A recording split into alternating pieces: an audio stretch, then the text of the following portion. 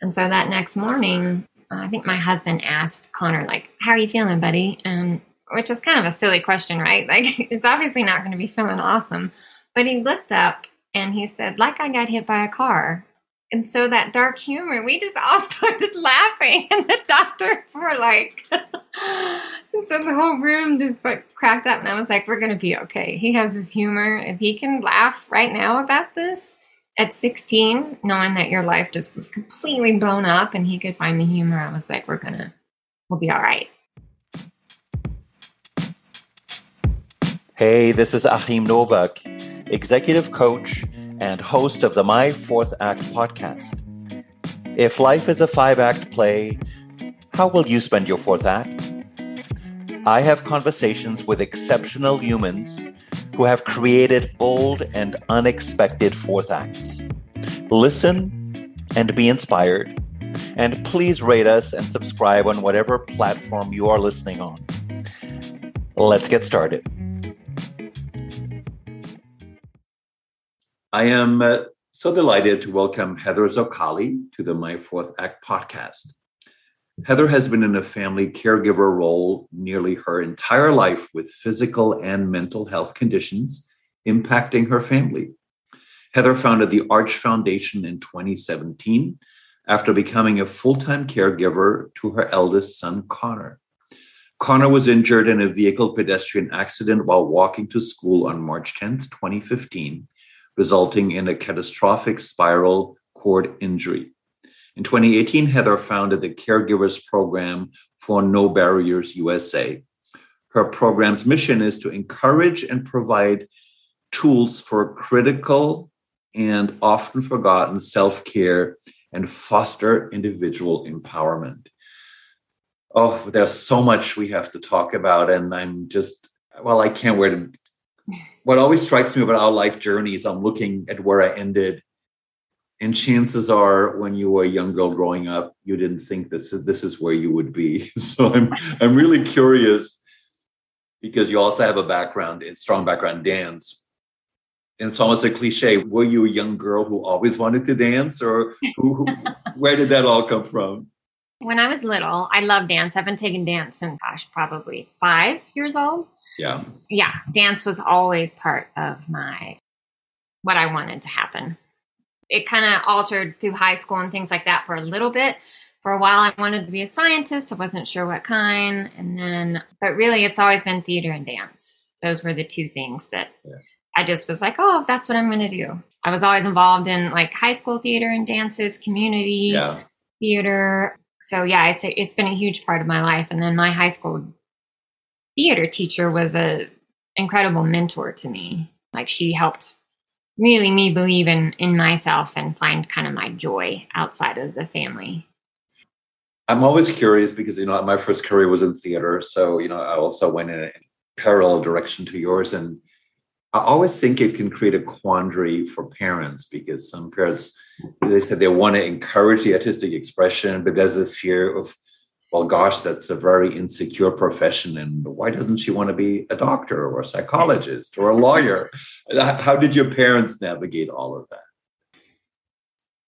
Well, I had a fairly complicated relationship with my parents to begin with. So I would say for the most part, they were okay with it. I think they had realized by that point, they're like, well, we're not going to stop her, so we might as well support her. I mean, but it did come up, what are you going to do with the theater and dance degree, which I get. At least at that time. I feel like now there's more avenues for it possibly, but mid-90s, it wasn't like that was a career that you could look and be like, oh, I'm going to get out and make $90,000 with benefits. No, but that didn't happen. So it was an evolution for me too, going to school for it at the University of Wyoming. And I was a single mom. And so I didn't know exactly how that was going to look. Like, is it going to be performance? Probably not, because I had this young kiddo with me. And so that kind of evolved into using dance as a different tool. But yeah, my parents and my grandparents were supportive of it now that I look back. No one's ever asked me that question. I love the statement you made, again, as somebody who also pursued the arts. When I was in my early 20s, the notion of 90,000 in benefits, I just couldn't have cared less. Like, That did not motivate me to do anything. I was going to pursue what I wanted to pursue, right? Oh, absolutely. Yeah. And I think my parents at that point, like I said, had realized, well, she's going to do whatever her heart desires and what she feels right. So we might as well just support her. Yeah. That wasn't even it was a little bit in the wheelhouse because I had a son. So obviously you're thinking about that. Yeah. But yeah, money's never been the driver of what I've wanted to do. You don't work in nonprofits and theater to hoping to make a lot of money. You're hoping to, as my husband says, he makes a living and I make a difference. So I like that. Well, it sounds like that works for both of you. It's not. Yeah. It means you found the right partner for you. Before you get to your son's accident, which obviously completely changed the trajectory of your family, your life, what you're committing your time to right now, I'm so struck by the fact that something very drastic happened to his body, right? And obviously you were, I must say, a body worker before, right? If you would just two little snapshots when you think of your work in dance up to that point, or I know there's some dance education, dance in communities, just to give us a snapshot, if you had to think of a moment that stands out where you went, this is why I was doing this work. This was amazing. Like, I'm sure you have more than one moment, but also having done community work in theater, I know how hard it can be. If you also describe a moment of, gosh, this is hard, take us to both extremes, if you would. Like I said, performing had been in my mind, and that's what I wanted to do, like Broadway, right? When you're 16, that's where I had envisioned myself, but life took me on a different path. When I got to the University of Wyoming, I was in class and I was still on the performance track for dance. But I had a professor, because a couple times when, sitter fell through or something, I brought my son with me to dance class, which was always fun because everybody's like, oh, all these dancers would go and leap with him in his arms, So it was this very community, family oriented space that I got to bring my son in.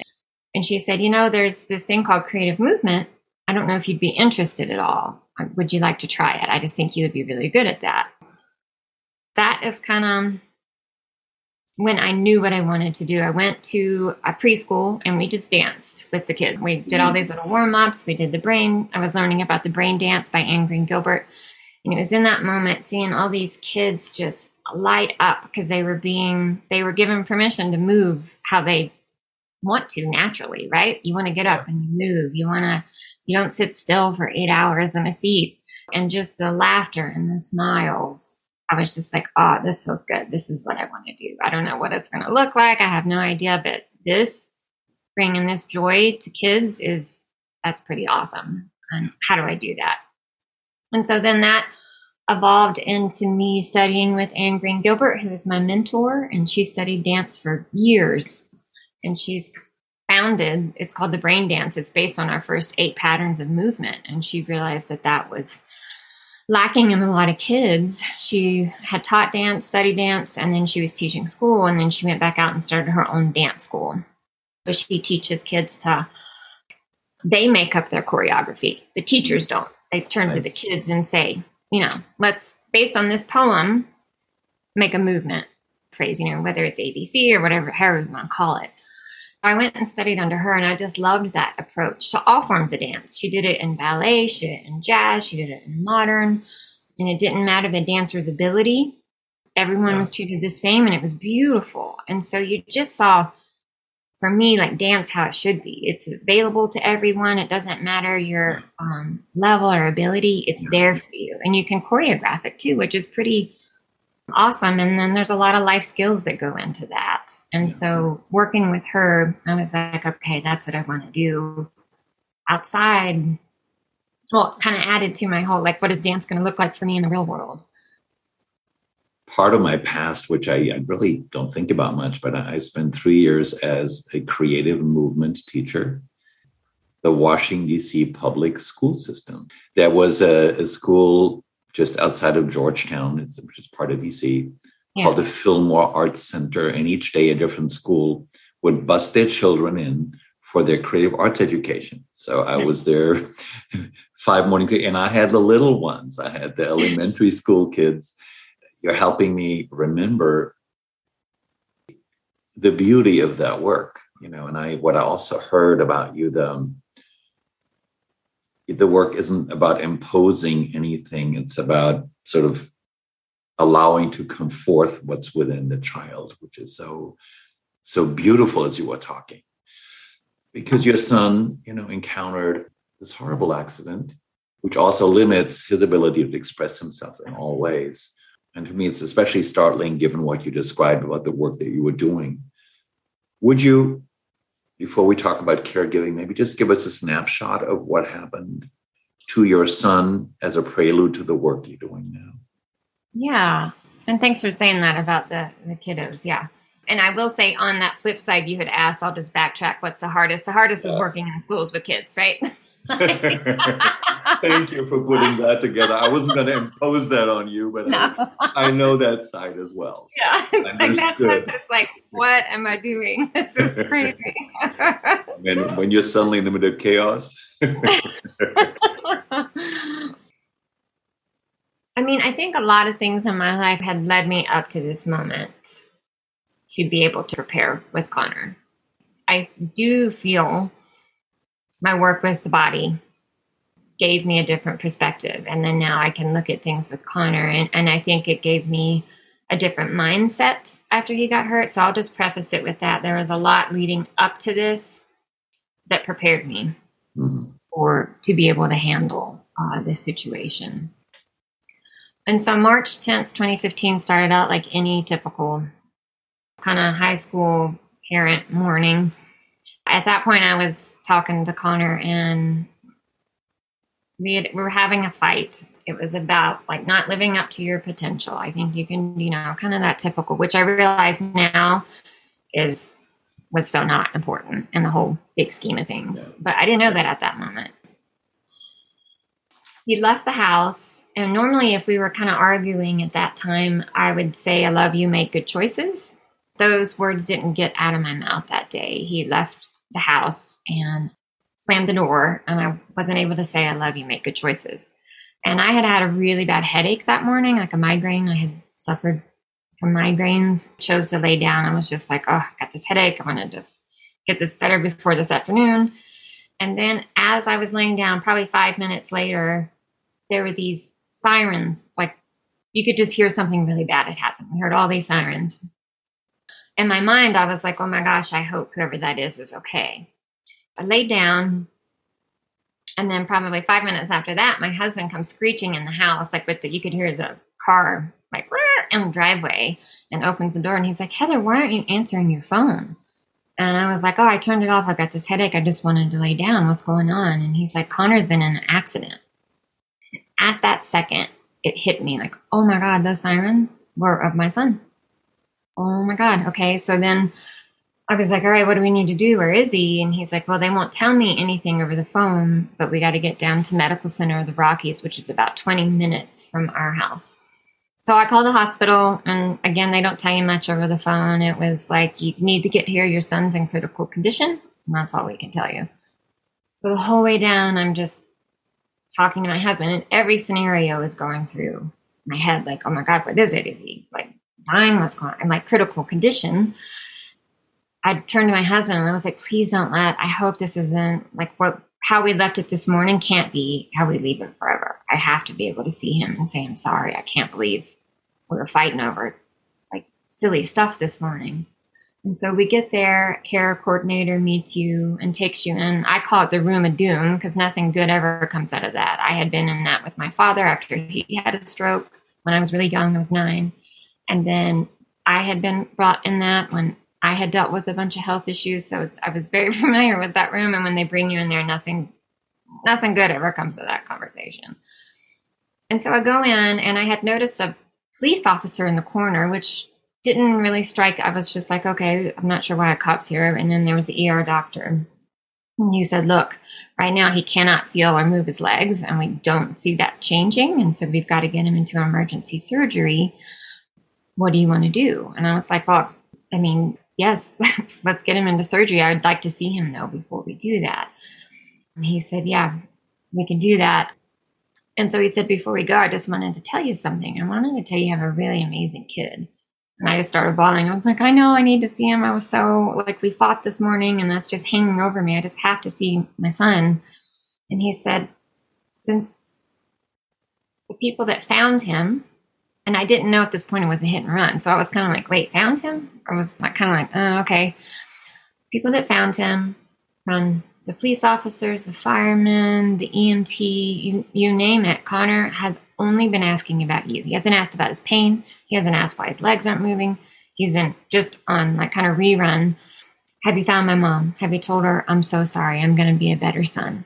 I'm so sorry for this morning. And I was like, oh my God, I've been doing the same thing. Please let me see my kiddo. And then on the way out, the officer goes, hey, I know we don't have to talk about it a lot, but just so you know, it was a hit and run. And I was like, oh, wow. Okay, there's some more information that I'm totally not prepared to even deal with emotionally. And I said, thank you. I'll talk to you. I have to shelf that right now. I have to just see my son. I finally get to see him, and they walk me into this room. Nurses, doctors, wires, every kind of like what you see in movies or TV. And Connor, he's my SpongeBob. He always had a smile. He was laugh. He just was this lighthearted kiddo. I see him, and he has these big blue eyes, and tears just start streaming down his face. And I was like, Connor, I just want to hug you. And he's like, Mom, I'm so sorry. I was such a, jerk this morning. And I said, don't worry about it. We were not our best this morning. Me and you were not, but we got to let that go. You're here with me. We're in the present. And I just want you to know, I know life's going to look different right now, but I can promise you we're going to get out there and do everything we did before, just in a different way.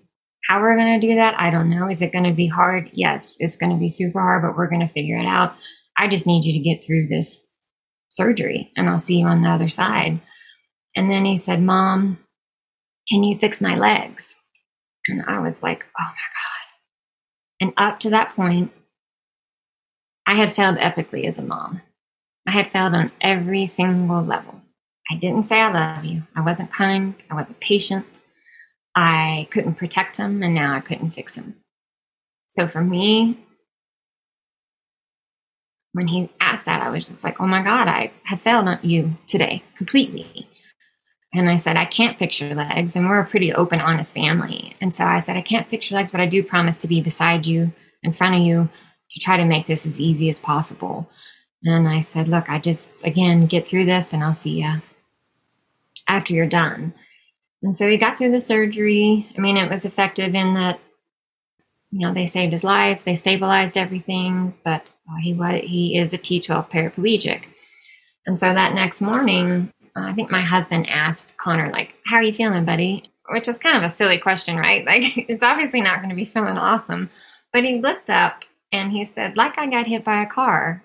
And so that dark humor, we just all started laughing. And the doctors were like, and so the whole room just like cracked up. And I was like, we're going to be okay. He has his humor. If he can laugh right now about this at 16, knowing that your life just was completely blown up and he could find the humor, I was like, we'll be all right. Not that it's going to be easy or any of that. That was the day it all happened. When I look back on that day, obviously you can't change the past, only how you react to it. And I think in a way, I can look back now. I always say things are brutally beautiful. It was, obviously, that's one of the most brutal things as a parent you can watch your kid go through. But it was beautiful in the fact that I was able to say, I'm sorry to him. We were able to connect. I didn't lose him that day, and all the beautiful things that have come out of it. And so when I look back at that day, if there's one phrase I can say, it was a brutally beautiful moment in our lives,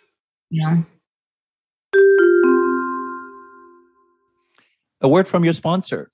That's me. I invite you to go to the website associated with this podcast, www.myfourthact.com. You will find other equally inspiring conversation with great humans.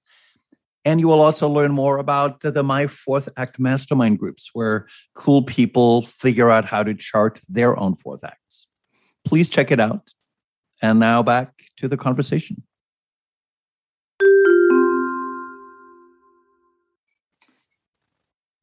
Thank you for sharing that story. Before we go to your journey in Outer after what happened, I just want to know, how's Connor today? Can you just give us a snapshot? Because I'm looking at this week. This is like the 7-year anniversary of it happening is this week as we're recording. Yeah, so this is 7 years later. How is Connor? He is good. He's 23, which is crazy. I'm like, whoa, how do I have a 23-year-old? COVID was hard on him, just like everybody else. And I think we know people living with disabilities, that isolation just made their normal isolation pretty amplified it.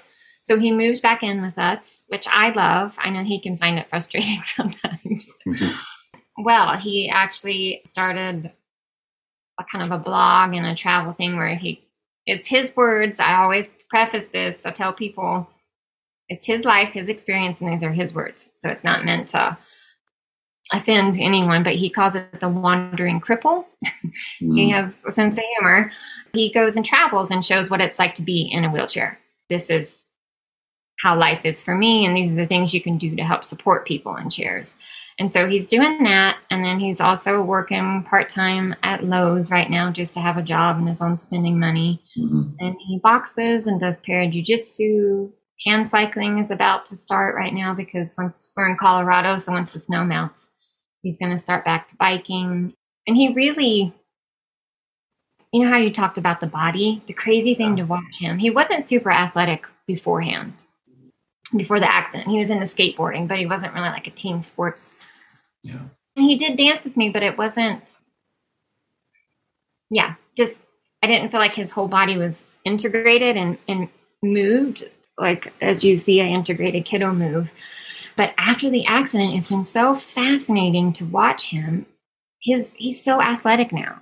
And so I'm always watching him and be like, man, what happened? Did the body just take over different ways? But he plays basketball, he does boxing, jiu-jitsu, he rides horses, and all this stuff that was so opposite of his body, how he was before, now. So for me, working with the body has been super fascinating for me to watch.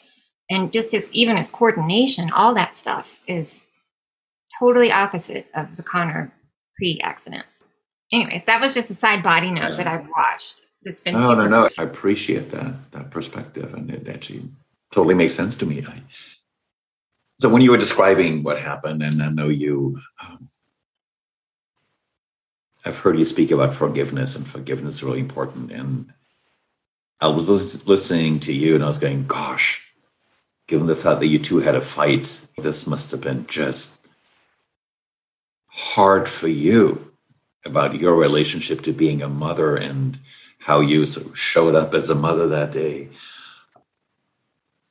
Would you talk a little bit about forgiveness and maybe in general, but also how you have forgiven yourself? I'm making the assumption that you have. If I'm wrong, correct me. But no, yeah, that was a hard day. Forgiveness has been the one kind of consistent throughout my life, like as far as lessons learned. Growing up, I had a pretty tumultuous upbringing.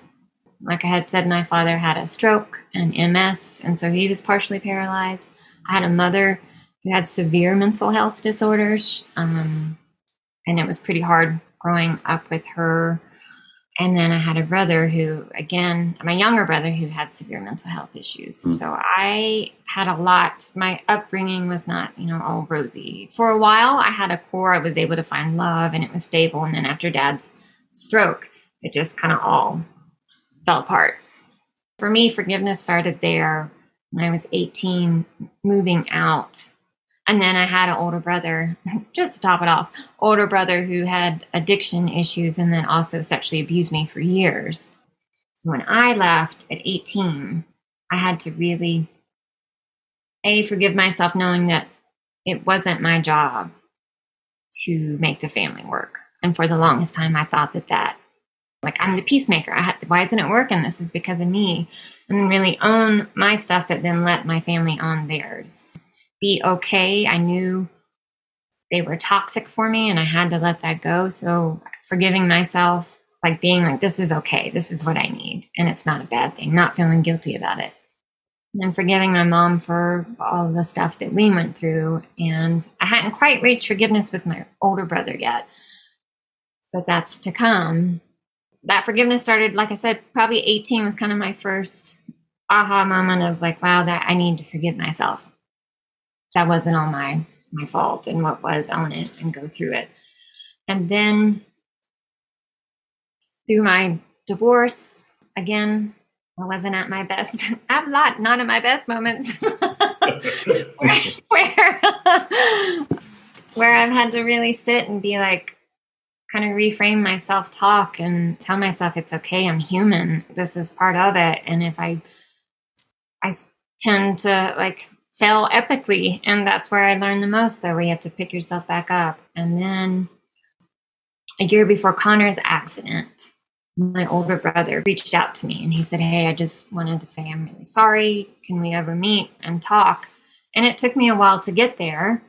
This is my older brother who abused me for years. But I did know I'd done the work, and I was like, I saw my family hang on to bitterness and anger. I saw how it just warped them and their worldview and all that. And I know I didn't want that. I mean, I knew I didn't want that. So I got to the point where I was like, yeah, Brian, I'd love to meet. When I talk about forgiveness, sometimes people are like, well, I don't want to forget. And I'm like, it's not forgetting or condoning. It's forgiveness. Always, for me, it starts with myself. Forgiving. It's a kind of a selfish journey is what I call it. I hate the word that selfish, but it's a self-compassion journey, right? You're giving to yourself so you can move on and feed your soul and let go of the icky stuff so good stuff can come in. For me, that's what forgiveness means. And so I forgave my brother. Again, you don't condone their actions or any of that. But then a year later, he died in a freak car accident. And so that moment, that release I had with him, followed by his death, I was like, wow, I wonder if I hadn't taken that moment, what would happen or not happen? That's when forgiveness really became, I was like, okay, I've got to work on. That's a pretty big release and a pretty amazing moment to have. And so when it came to Connor, it was forgiveness of self. I had to forgive myself for that day. And then so many people had reached out and like, how can you not be angry? How could you not want to like hurt the man that hurt your son? And I was like, I don't have time for that. There's so much going on in my life right now. And I want to model how he can get through this. If I'm angry, I'm bitter, I just want to have revenge. What am I teaching my son? That's not what I want him. I grew up with that. I don't want that. Throughout that whole journey, I had written I wanted 2 lives to become better instead of worse, meaning Connor's life and the gentleman that hit, because the gentleman that hit him had a record, had a lot of stuff. And I did really mean that. So I worked with restorative justice. Restorative justice helps you meet with the person that hurt you or your family member. And so it was about a year process that I worked with them, that I wanted to meet the gentleman and let him know that I forgave him. But it was also a dual thing. It was me being okay forgiving myself completely that day. So I knew I was going in to forgive myself because I, again, wasn't my best that day, and forgive him. And so when we met, it was just this massive release. Like, I just felt like the weight of the world go off, and I was able to forgive myself because I asked the gentleman, I was like, look, I forgive you, and I want you to be better. Be better than that day you left my son on the side of the road. I'm going to be better because I wasn't at my best that day. And if we're both better, like, how amazing will the ripple effects be? We don't know what that's going to be. Like a little corner of the world, if we're both trying to be better, like, that would be the best outcome for me. That day, I forgave myself and I forgave the gentleman, and it just released all that stuff for me to figure out what was next. Yeah. And then just in 2020, forgiveness came along again. I was back home. I had been estranged from my family for 15 years. My brother asked me to come home, my younger brother. Mom and dad weren't good. I said, okay, I'll come home and set up resources. I get there and I could tell within 5 minutes my mom had severe cognitive issues going on. And then my dad wasn't doing very well at all. A couple days after I got there, my father chose to end his life. He committed suicide. It was when I was there. I'll just leave it at that.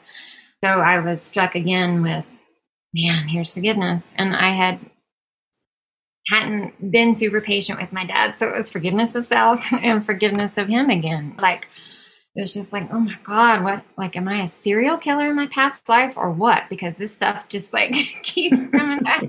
I'm having to make up big time for that in this life.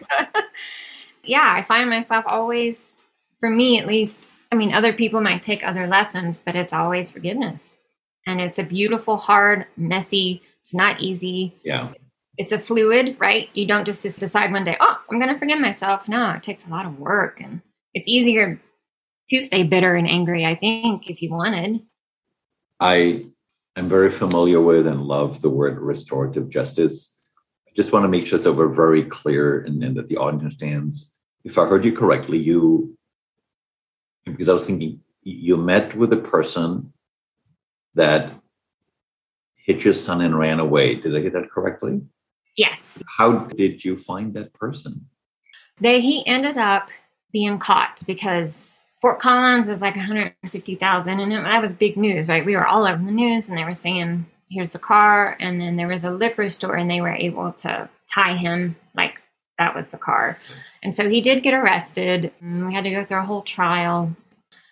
Honestly, out of everything, that trial was the hardest, and hardest for Connor, because the judge decided it was just an accident. Like he gave him 30 days in jail. I think he was sentenced to 68 and got 30.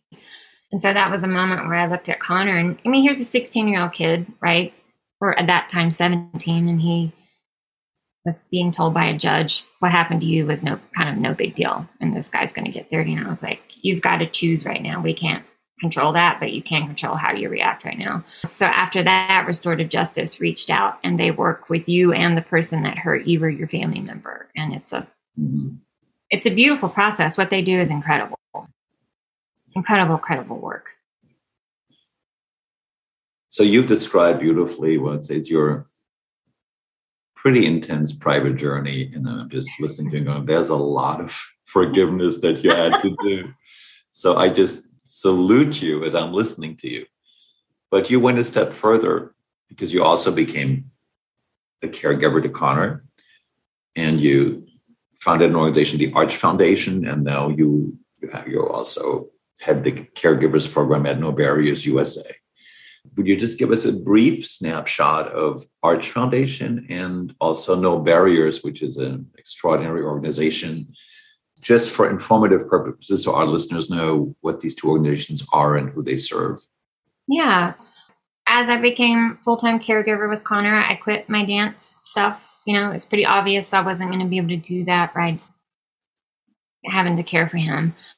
As I was doing that, we rehabbed at Craig Hospital down in Denver. It's one of the top spinal cord and brain injury rehabs. It was there that I noticed caregivers, family caregivers, not formal, but when you're thrust into a situation where you have to care for somebody, I just saw the life being sucked out of them. I saw them not showering, not taking a moment for themselves. And so that struck me like probably first week I was in the hospital, because I got up early, walked and got my chai. I was like, you want me to be nice, I need to have those two things, a walk and a chai in the morning.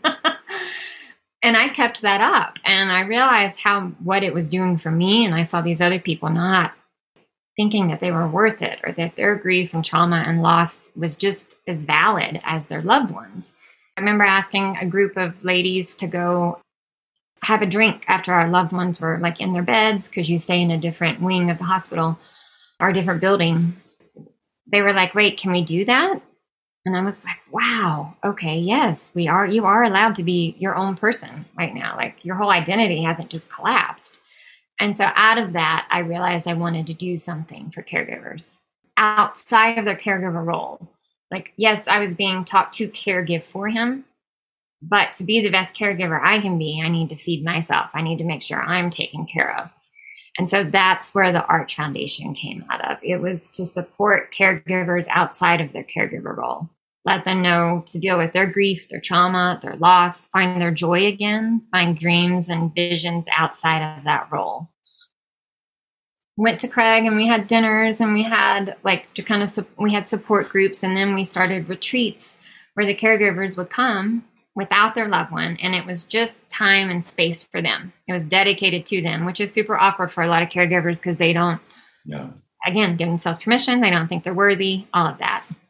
So that's how the Arch Foundation came. And we used No Barriers Campus for our retreats. And No Barriers was created 15 years ago. Its founder, Eric Weinmayer, was the first blind man to climb Everest. And when he was at the top of Everest, his guide told him, don't let Everest be the best thing you've ever done. That stuck with Eric, and he came back and created No Barriers. Their mission is what's within you is stronger than what's within your way. And so No Barriers serves now family caregivers, people living with disabilities in their communities. Had martinis with some people from No Barriers, and I was like, hey, we've been with you guys for a while now, like just coming to your events, and you have lots of caregivers and you're not taking care of them. Why don't you bring me on to do that? Half joking. And then so I got a call and they're like, hey, we thought about that and we're going to bring you on. So they called my bluff. It'll be 3 years in October that we work with caregivers. We have an online community. We still have the retreats, 4 days, 3 nights, where again, they come. It's just for them. Work on grief, trauma, build community, because isolation is a big thing in the caregiving world. I'm thinking of our audience, because the 4th act is about the choices we make later in life. And for so many folks like my age, I'm 66 now, most of my friends are 50s and 60s, they're all caregivers in some form or other for their aging parents, right? And it's coming. But my circle is full of stories of people who change jobs, change where they live to be a good son and good daughter and take care of their parents. So based on what you learned with your son, the Arch Foundation, what you do at No Barriers, what would you say to our listeners who just the natural cycle of life has suddenly made them to be caregivers? Like, what would you like to say to them based on your experience? Yeah, well, I first would like to say that I see you and I hear you, and I see you. We put the spotlight on the people we care for, and we're kind of in the theater, right? I think of us as kind of, that's right. We're the crew. We're the lights. We're making it all happen. I see you and hear you. There's 53 million plus caregivers in the United States, family caregivers. I know often we feel alone in our journeys. You're not alone, because there is a group here. You are worth giving yourself permission to take care of yourself. It's not selfish. You aren't not deserving. You deserve that. And you can also have a role, like you can also be a person outside of the caregiving role, because caregiving does tend to suck the life out of you. And if you don't give back to yourself and refill your cup, it will break you. You don't want that, right? To be the best caregiver for your loved one, start having some self-compassion for yourself and treat yourself like you would a friend. If somebody came to you and was like, oh, okay, what would I do for that friend? I need to do that for myself. And so I see you, I hear you.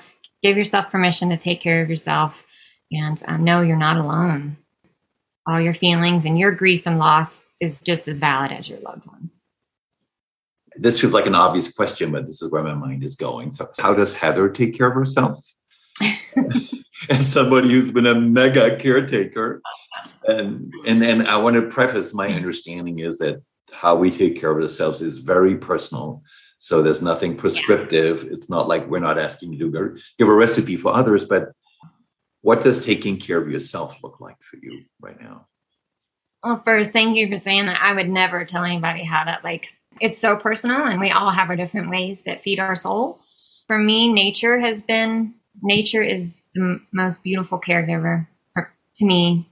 No matter how we treat her, how we abuse her, you can go out, she'll take all your blood and just fill you back up. And so nature, anytime I can go out on a hike or be at the beach or whatever, nature is my biggest respite to myself. And then I've learned to just take even moments throughout the day. If a meeting gets canceled or we get off early and I have 15 minutes, instead of like sitting at my computer trying to get stuff done or clean up the dishes, I'm like, you know what?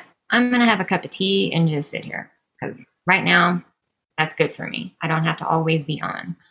And then I make appointments with myself weekly to where whatever that looks like. Yeah, I'm pretty big at setting boundaries too. Boundaries have saved my life, literally, over and over again. I guess for me is that like that self-compassion part, giving myself a break, being kind, reframing how I have that inner talk, and then making time for myself because I know that I'm worth that. That's such wonderful wisdom, and it just requires us remembering to do it, right? And to give ourselves the time and the space.